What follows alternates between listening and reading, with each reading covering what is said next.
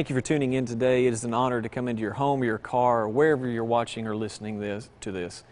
My name is Chris Montgomery, and I'm the pastor here at Fraser Church in Montgomery, Alabama. Today we begin part one of a three-part series that I've simply entitled, Remember This.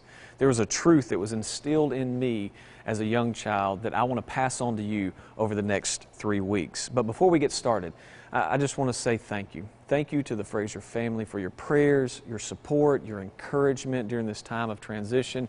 Emily, Eddie Ray, and I cannot be more excited to be here with you and to begin this journey together. Also, please be sure to see our plan to come back to in-person worship. That plan is on the Fraser website as well as the Fraser app. And if you do not have the Fraser app, please get that for the most up-to-date information. And please know as well, we are watching the situation closely in our city and in our state, and we're going to adjust and be as flexible as we need to be in the days ahead. But also, thank you for your prayers and the flexibility you've already shown as we've been navigating these days. And today, I'm standing in the atrium at Fraser Church. To my right is Wesley Hall, where we host our contemporary worship services. Back to my left is our sanctuary. And these are places where people have been worshiping for many years. We've been coming to this place to make much of Jesus Christ and lift Him high as Lord and Savior of our life. And since we can't be in either hall today in person, I'm standing in the atrium as a sign of unity, that we're bringing the two together, that we may be one church. Now, as we get started, if you would, please grab your Bible and please turn to Galatians chapter 6. That's where we're going to be in just a few moments. Also, if you do not have a Bible, that's okay. The words are going to appear on the screen in front of you. But if you will, also grab a notebook and a pen so that you maybe jot down a few notes as we go through this. If you would, let us pray. Father, we come to you in this moment and we are so thankful. We are so thankful for what you're doing. Lord, there's a lot of craziness around us, but today we believe that you have a word for us. So Lord, would you open our hearts, open our minds, open our eyes, that we may see you and only you. We pray this in Jesus' good and powerful name. Amen.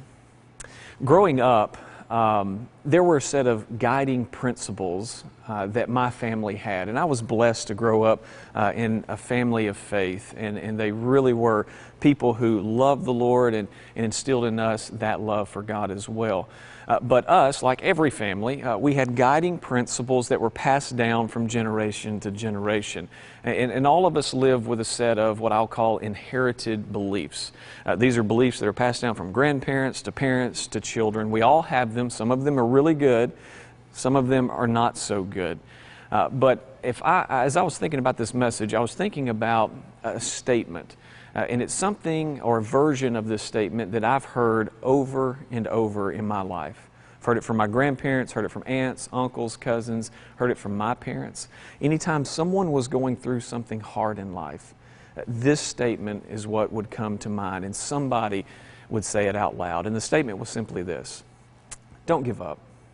Don't give up. Pray about it. God will get you through it. Don't give up. Pray about it. God will get you through it. No matter what it is, God will get you through it. Today, I want to start with the first part of that sentence, and that is the phrase, don't give up. Don't give up. You know, we all have a common problem, and that problem is, if we're being honest, that there are some things in life in which we give up too fast and too often on. Many times in life, we simply give up too fast and too often. And if you think about it, there are three big areas in which we give up too fast and too often. The first area is we give up on what is possible. We give up on what is possible with God. I was thinking about this, and I was reminded of Matthew chapter 19, verse 26. Here, Jesus is talking about salvation of all things, and He says this. It says, Jesus looked at them and said, with man, this is impossible. Again, talking about salvation. But with God, all things are possible. All things are possible. Not only is salvation possible, but anything is possible with God. But many times we give up.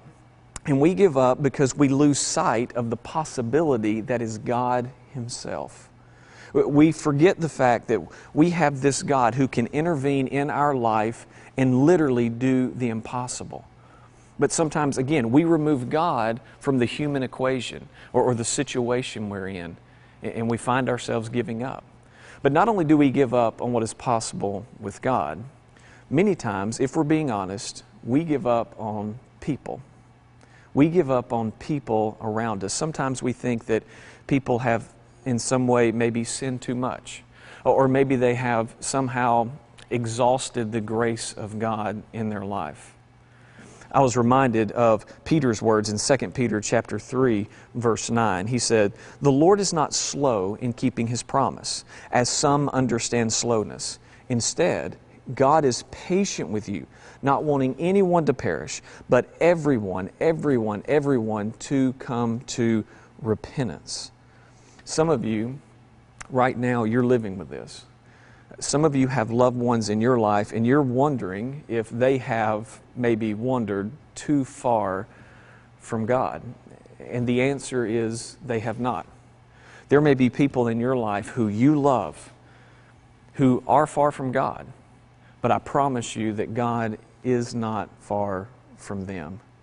And so many times whenever we see people who we love dearly in our life and we see them far from God, many times we think they've gone too far, but they have not. God is still at work in their life, and He is still working on them and in them. And again, many times when we're ready to give up, we're ready to throw our hands in the air, God is not. But not only do we give up on what is possible with God, not only do we give up on other people, sometimes the person that we give up on is ourselves. Sometimes what we do is we give up on our own potential. We give up on what God can do in us. I'm reminded of Paul's words in Philippians 1, verse 6. He said, "And I am sure of this," Paul was sure of this, "that He who began a good work in you will bring it to completion." Notice the will bring it to completion at the day of Christ Jesus. What this verse tells us is that God is going to continue to push us and pull us and stretch us and challenge us so that we will become the people that He sent His Son to die for us to be. This verse tells us that God is not through with us yet. And no matter where you find yourself today, no matter how life may be going, at least in recent days, I promise you, God is not through with you. He is not. And so the problem that we all have is that many times we simply give up. We give up too fast and too often. We give up on what's possible with God. We give up on other people. We even give up on ourselves. But have you ever wondered why? Why do we give up? I think there are many reasons, but here's a few. Sometimes we give up because of fatigue. Sometimes we allow ourselves to get tired in an unhealthy way, and we become disillusioned with life. Sometimes we give up because of fruit. Maybe there are things we thought we would see in our life, or things we thought we should see happen in our life, and we don't see those things, and we find ourselves in a place of being discouraged. We thought we'd be further along by now. Sometimes we give up because of fear. We allow fear to creep into our heart and mind, and it's as if we dread getting up and just facing another day. Sometimes we give up because of our own faith. You heard me right. Sometimes we give up because of our own faith, because we fail to cultivate and tend to our faith. And we find ourselves dying on the inside. Sometimes we give up because of failure. Somewhere in our past, we made a mistake. Somewhere back there, we failed, and we know we did. And because we failed back there, many times we think that God cannot use me right here today. And whenever we get to that place that we think, because I failed somewhere in my past, God cannot use me today, all we're doing is denying God's redemptive power for today. Now, there are many reasons, and many other reasons, why we give up in life. But the truth is that when we find ourselves in one of those places, when we find ourselves in a place, regardless how we got there, when we find ourselves in one of those places where we give up or we're giving up on God, on people, on ourselves, when we get there, there is a promise from God that calls out to us. There is a promise, and here's the promise. I want to give it to you in my words, and then I want to share the verse with you. The promise is simply this, is that the promise is God rewards daily diligence. Notice I did not say that God rewards daily perfection. Notice I did not say that God only rewards us when we get it right. No, God rewards daily diligence. Here's the verse. Galatians chapter 6, verse 9 says this. It says, "So let's not get tired," notice the words, get tired, "of doing what is good." Notice the word good. So let's not get tired of doing what is good. That word, those two words, get tired, means to lose heart. It means to live in a place of constant discouragement. And he says, let us not lose heart, get tired of doing what is good. That word good is an amazing word. It means what is beautiful in God's eyes. The verse goes on and says, at just the right time, this is on God's timing, not our timing. At just the right time, we will reap a harvest of blessing. Notice the will there. We will. This is a promise. We will reap a harvest of blessing if we don't give up. Those two words, give up, they're so powerful. The words give up means to release, but not just release instantaneously. Many times whenever we find ourselves tired or discouraged in life, we actually do not give up instantaneously, but we give up slowly over time. The image is kind of like hanging onto a rope, and we feel our hands getting tired. And as our hands are getting tired, we feel our grip loosening until we let go. That's what Paul wants us to think about in this verse. And he says, it's just the right time. He says, I promise you, you will reap a harvest of blessing if you don't give up. He's saying, don't let yourselves give up. Don't give up on God. Don't give up on other people. Do not give up on yourself. But again, this is something that happens slowly over time. And right now you may be tired. Right now you may be discouraged. Right now you may be ready to give up, or you feel yourself giving up. And you know you've been giving up for a long time. You may be tired of waiting. You've been faithful, but you've had to wait. You've been prayerful, but you've had to wait. You've been struggling with something, crying out to God, but you've had to wait, and you know you're tired. And you may be in that place where you don't want to give up.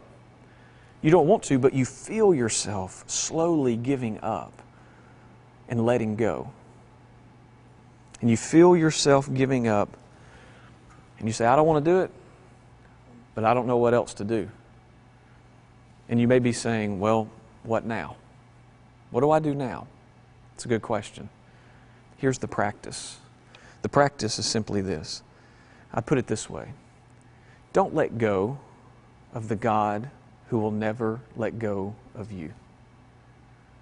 I'm going to say it more practically here in just a second, but let's start here. Don't let go of the God who will never let go of you. You see, daily diligence that God always rewards, daily diligence always leads us to daily dependence.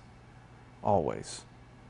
Daily diligence always leads us to daily dependence. And the truth is that no one, not anyone, not anything in this world can take your faith from you, but you can let it go.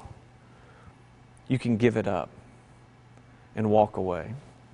This is why Paul wrote to Timothy in 1 Timothy chapter 1, verse 19. Paul is writing to a minister in Ephesus, and Timothy is going through a lot. He's struggling with many things in life. And Paul says to Timothy, Timothy, cling to your faith in Christ. Cling to it and keep your conscience clear. For some people have deliberately violated their consciences, and as a result, their faith has been shipwrecked. Notice the first phrase, cling to your faith in Christ. Paul is saying, as a mountain climber hangs on to his next grip, you cling to Christ, Timothy. Do not let go of Him. And you see, when we cling to Christ, I believe He will always guide us through troubled times, always. But what this verse also tells us is that a shipwreck is certain. It is certain when we cling to anything other than Christ, especially in those moments when we cling to ourselves.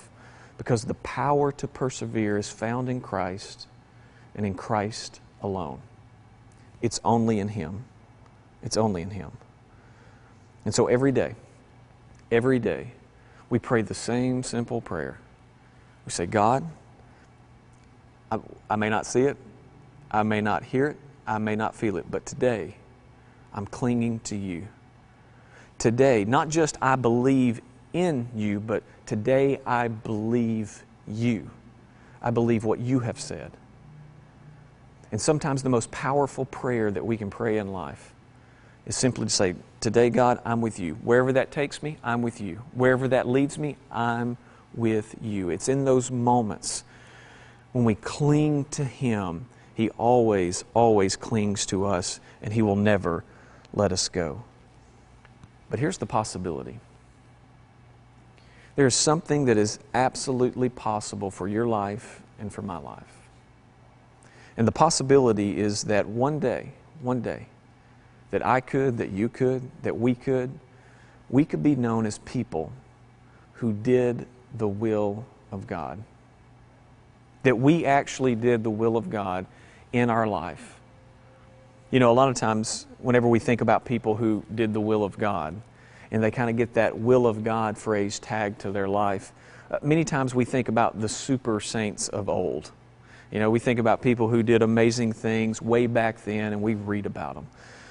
The truth is that you and I can be people who do the will of God as well. The key is that we have to continue to cling to Christ every day. Every day. When you read about someone who did the will of God in their life, they were simply ordinary people who clung to an extraordinary God every day. Every day. They did not have some superpower in and of themselves. They were simply people just like you and just like me who clung to Christ every single day of their life. I love the verse in Acts 13:36. It says, after David had done the will of God in his own generation, he died, and he was buried with his ancestors. That phrase, buried with his ancestors, is a nice way of saying he was buried with his family. But notice this. After David had done the will of God in his own generation, he died and was buried with his family. What is possible is that one day people will be able to say about you, and people would be able to say about me, that Chris did the will of God in his own generation. And then he died. He was buried with his family.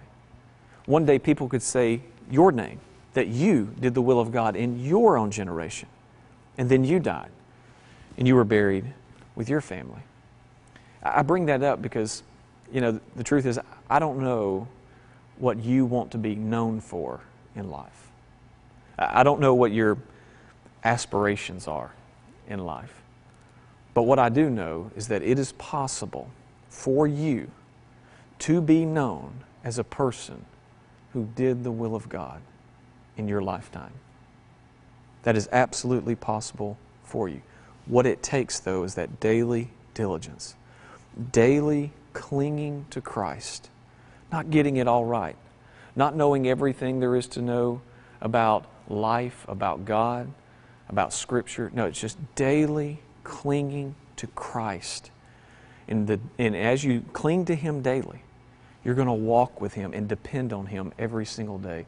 And you will fulfill God's will for your life. Some of you have met my son, Eddie Ray. Eddie Ray is 6 years old, and ever since he was 2.5, 3, he's always loved building things. So he started off with those blocks, you know, that they don't connect in any way, just wooden blocks, and he would build towers. And then he moved on to kind of bigger Lego sets. And then now he'll do build Lego sets that teenagers would build. He absolutely loves it. He's really good at it. But Eddie Ray, when he was about 2.5 or 3, he would build with these little wooden blocks, and he would try to build towers as high as he could. And sure enough, he'd start building the tower, and it'd start getting off course a little bit, and the tower would fall over. This may be able to happen one time, but if it happened a second time in the same sitting, well, many times Eddie Ray would get up from his little table. He had a little Paw Patrol table, and he'd get up from the table. He would put his chin down, and he would say, "I'm going to time out." And he would walk into his bedroom, shut the door, and flop down on the bed. And at first, the first 20 times he did this, we thought it was really cute. And so he would get so frustrated that he could not build the blocks the way he wanted to. He would go put himself in timeout, shut the door, lay on the bed. We as parents, Emily and I, we'd always go over and we'd knock on the door. We'd say, Eddie Ray, you don't have to put yourself in timeout. It's okay. It's okay. And he'd say, I'm in timeout. Okay, you're in timeout. We'd go back a few minutes later and we'd knock on the door and we'd say, Eddie Ray, if you'll just come out, we'll help you. We're here. We'll help you build the tower. He'd say, I'm in timeout. Okay. And we just kind of had to let him work that out in the bedroom by himself. Eventually, though, he would come out. And he would come out, and many times he'd go over to his table, and he would let us help him build the tower. He was ready to start again. One day, Eddie Ray did that. Tower fell over. He marched off, put himself in timeout. And I thought to myself, how many times do we do that with God? How many times do we find ourselves frustrated with what's going on around us, what's going on in us? How many times do we find ourselves discouraged, disillusioned, upset in some way, and we just go put ourselves in timeout?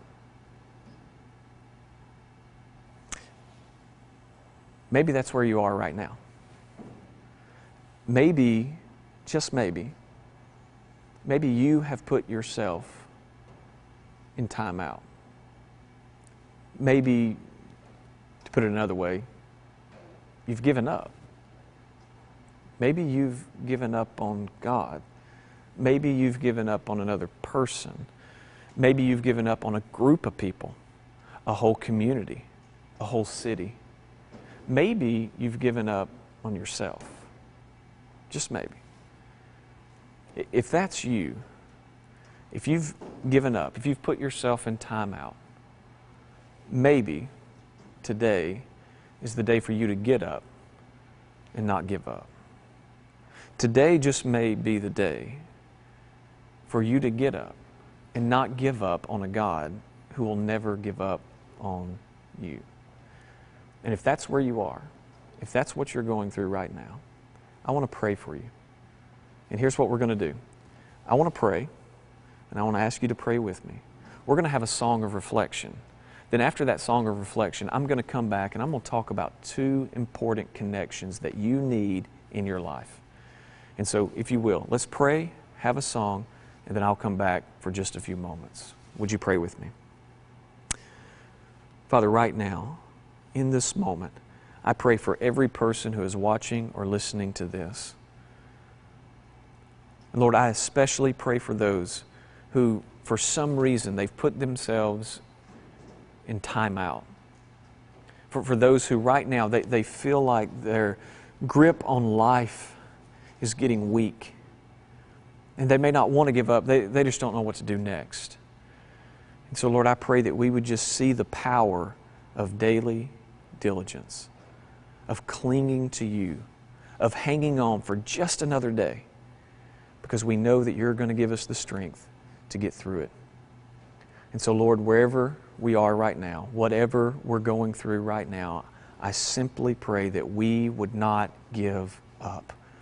Would you help us not give up on you?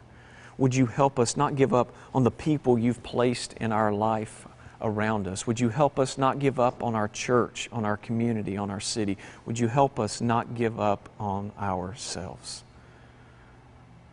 And Lord, would you truly be Lord of our life as we cling to you for all of our life? Let it be so. In Jesus' good and powerful name, amen.